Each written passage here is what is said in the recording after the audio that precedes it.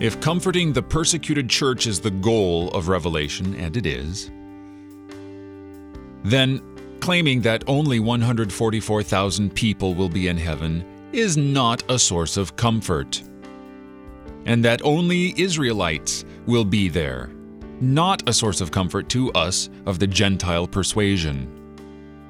These numbers are symbolic. 144,000, 12,000 from each tribe, except Dan is missing. Levi never had a ground plot allotment. Joseph divided his inheritance between his sons Ephraim and Manasseh, and Ephraim's gone. Dan and Ephraim are missing in action. So these numbers must be understood symbolically. They must be understood in a way that must comfort people.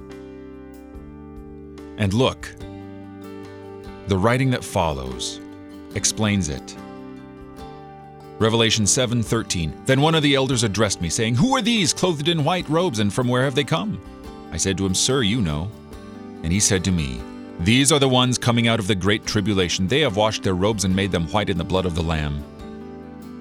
Meaning, those who believe in Christ, those who have been baptized in His blood and have received His white robe of righteousness before the Father, will be in heaven. Are you baptized into Christ? Thank God.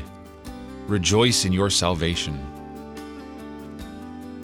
You're listening to Oratio, part of your morning drive for the soul, here on Worldwide KFUO. Christ for you, anytime, anywhere.